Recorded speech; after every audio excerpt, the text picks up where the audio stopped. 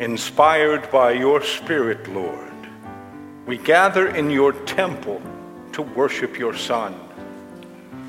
Enlighten our minds and lay bare our inmost thoughts. Purify your people and make us obedient to the demands of your law, so that we may mature in wisdom and grow to full stature in your grace. We ask this through our Lord Jesus Christ, your Son, who lives and reigns with you in union with the Holy Spirit, God forever and ever. In the following reading, the prophet Malachi reminds us that God has always been involved in the history of his people.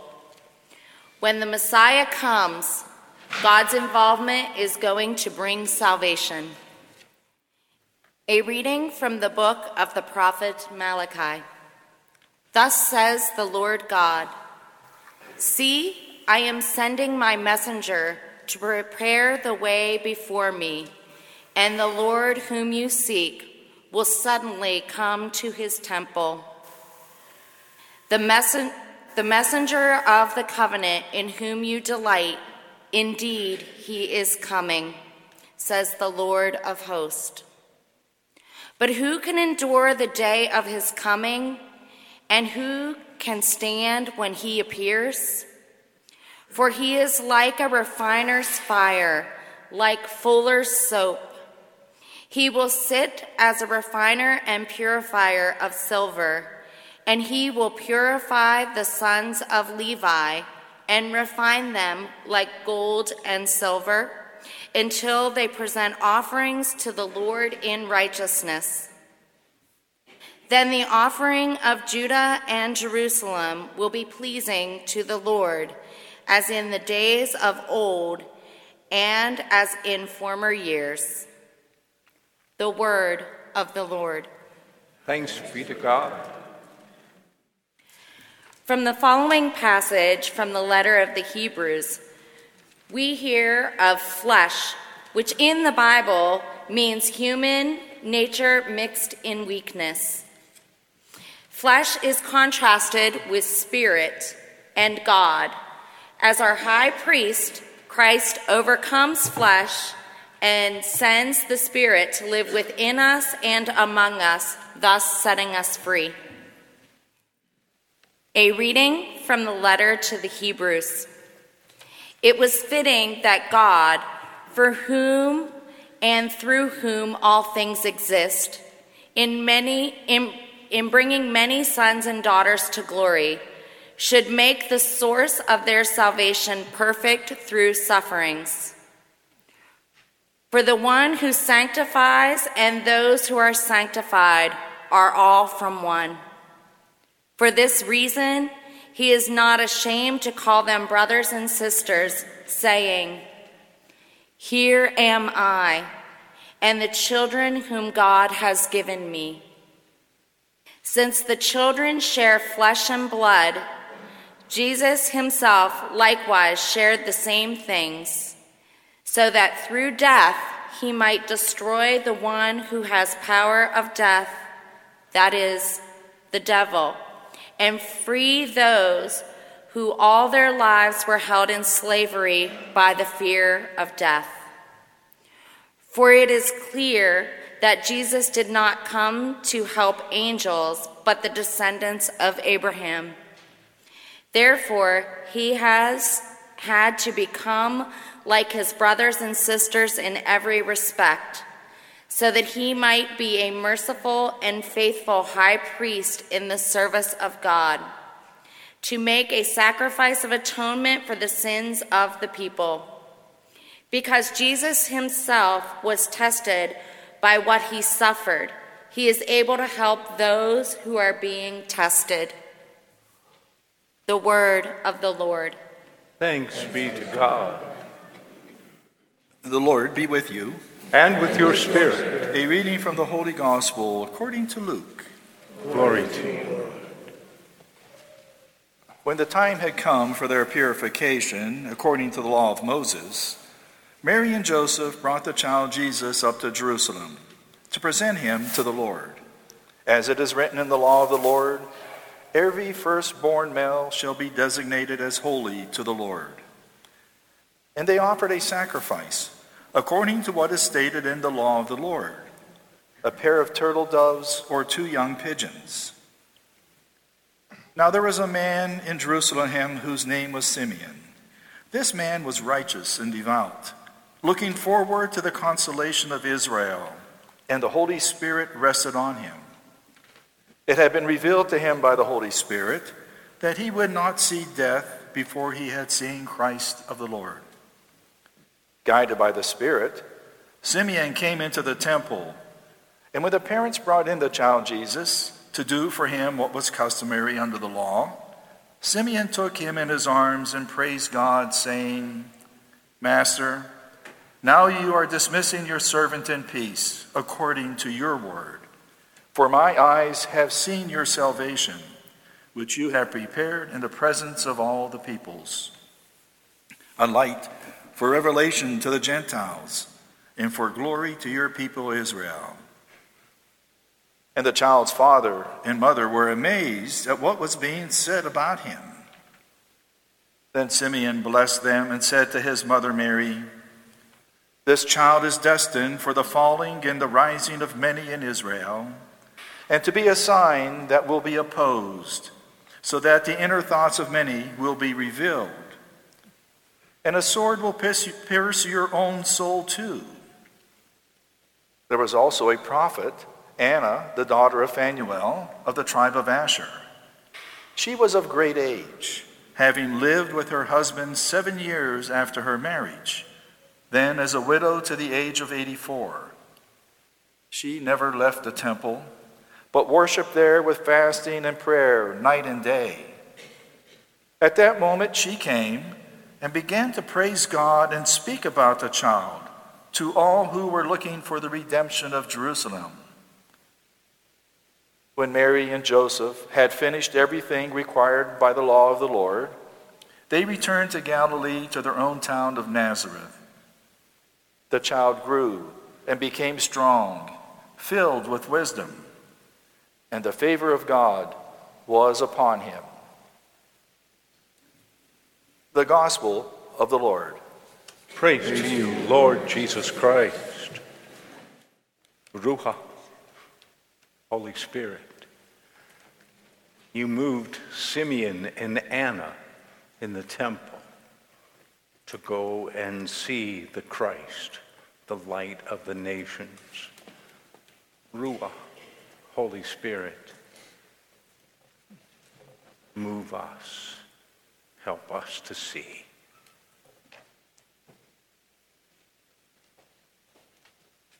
I called my friend, Father Bill Rosenbaum, yesterday.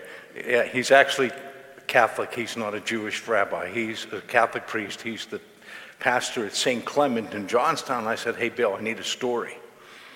I need a story for the homily." And he said, "Well, there was a story about years ago, centuries ago, that a young man was hired on a ship. And he went on the ship, and they were explaining things to him, and they finally said to him, 'Now it's time to meet the captain.'" Have you heard this story? Well, you probably have. Anyway, it's time to meet the captain, and so they take this sailor, this rookie, this newbie, to the deck where the captain is standing. And the sailor looks and is astounded, because the captain had a peg leg, a hook instead of a hand, and an eye patch over his eye. So the young sailor listens to the captain explaining his duties and what they expect of him. And finally the captain says to the young guy, "Luca, pay attention, this is good. You're going to remember this." He's going to pay. He says, "Do you have any questions?" And the young sailor, he's afraid to ask, but he's going to ask anyway. He said, "Captain, can you tell me what happened to your leg? You're there with this peg leg." He said, "Son, we were attacked by a pirate ship, and a cannonball flew onto our deck and hit me in the leg, and I lost my leg. That's terrible, said the young sailor. And the sailor looked at the captain and he said, well, what about your hand? Why do you have a hook instead of a hand? And the captain said, oh, laddie, the pirates jumped on board the ship and we got into a sword fight. And in the sword fight, they took me hand. The sailor said, oh, that's terrible, that's terrible.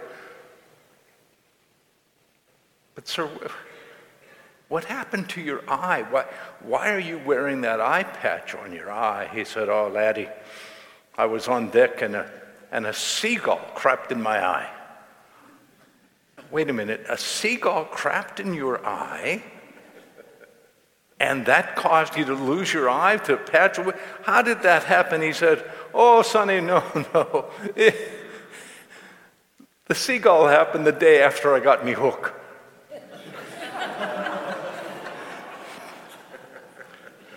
Now, I said to Bill, what does that have to do with Simeon and Anna? And he said, nothing. I thought, well, that's great. But then I realized I've been dealing with I must have broken a blood vessel in my eye. So my eye has been red for a week or two. It was a seagull.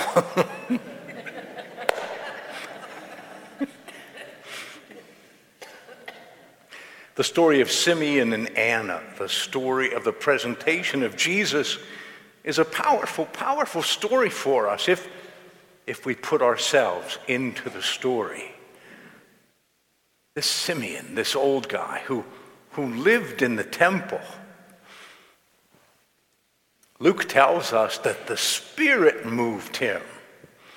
When the parents of Jesus showed up with Jesus, the Spirit moved him to go and see this child. He was told that you're not going to die, Simeon, before you see the Messiah. And poor Simeon looks, and here's this poor couple who can only afford to bring the 2 pigeons for the sacrifice to redeem their firstborn. That's the Messiah. No. The Messiah's got to come in on a stallion, and he's got to be powerful. But Simeon realizes that this Jesus, born of human parents, poor parents, is the chosen Messiah of God. And Anna balances out the whole male-female thing. Anna appears in Luke's gospel because Luke's gospel is the gospel that really shows a balance in favor of women. So naturally, if we have Simeon, then we have to have the female, Anna. And she also is moved by the Spirit, and according to Luke's gospel, she testifies to everybody what she has seen. She testifies what she's come to recognize in this child of Mary and Joseph.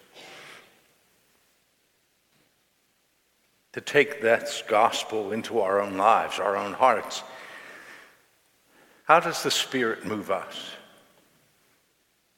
What does the Spirit say to us, telling us how to live, what to do? I would guess that very often for most of us, the Spirit speaks through the words of Scripture. They move us. The words of Scripture move us to do what God wants us to do, to go where God wants us to go. The Word of God is the tool of the Spirit of God. And like Simeon and Anna in the story, you and I are called to recognize the Messiah, the light of the world. How do we do that? Where have we seen the light of Jesus, the Savior of the world. You know, when you leave today, if you want, we have these candles. We encourage you to take a candle home with you. And when you light the candle at home, we encourage you to see the presence of Jesus. What happens in the story, both Simeon and Anna begin to proclaim what they've seen. I love the television show, the comedy Mom. And one of the reasons I love Mom is I have a crush on Allison Janney. She's so beautiful and great actress. And I really have liked her since The West Wing. And she plays the mother in the story, and she has an adult daughter, Christina, and they're both recovering alcoholics. And they struggle with this alcoholism. And the story usually centers around the whole group that comes to their meetings, their friends, their AA meetings. About 2 seasons ago, a new character showed up. Her name was Regina. She was played brilliantly by Viola Davis. Wow, what an actress. And her story, she realizes that she is an alcoholic, and she's also been sentenced to prison for embezzling millions of dollars from her company. And while she's in prison, she continues to go to AA meetings, and she finds the Lord. She begins to realize that Jesus is the Savior. Jesus will set her free from everything that binds her, holds her back. She gets out of prison earlier than she's supposed to, praise Jesus. And she finds that she can live with one of the members of the AA group, praise Jesus. She gets a really good job, praise Jesus. And she spends all of her time praising Jesus, proclaiming his goodness. The other women hate that. They're so tired of her praising Jesus and proselytizing. They just wish she would shut up about him. How about us? Like Simeon and Anna, you and I recognize, or we should recognize, the presence of Jesus in our lives. How do we proclaim that? How do we proclaim the presence of Jesus and his activity in our lives? I would guess that the best thing, the best way, isn't necessarily through the words we speak, but probably most in what we do, how we see others, what we do to serve the needs of others. Our 3 weeks with the Out of the Cold program, I guess it ends tonight, and tomorrow they go to another church. And for 3 weeks, the Spirit has been moving me to see Jesus, to see the presence of Jesus in the lives of these men and women who are homeless and need shelter. Simeon, in a beautiful prayer that, we should pray every night before we go to bed. If our eyes have been opened, Simeon's prayer is, "Now, Master, you can dismiss your servant in peace, according to your word. For my eyes have seen your salvation, a light of revelation to the Gentiles, the glory of your people Israel." He's the light. The Spirit moves us to seek him. Thanks for listening to this week's service. For more information about our church, including upcoming events, please visit us online at goodshepherd-sc.org.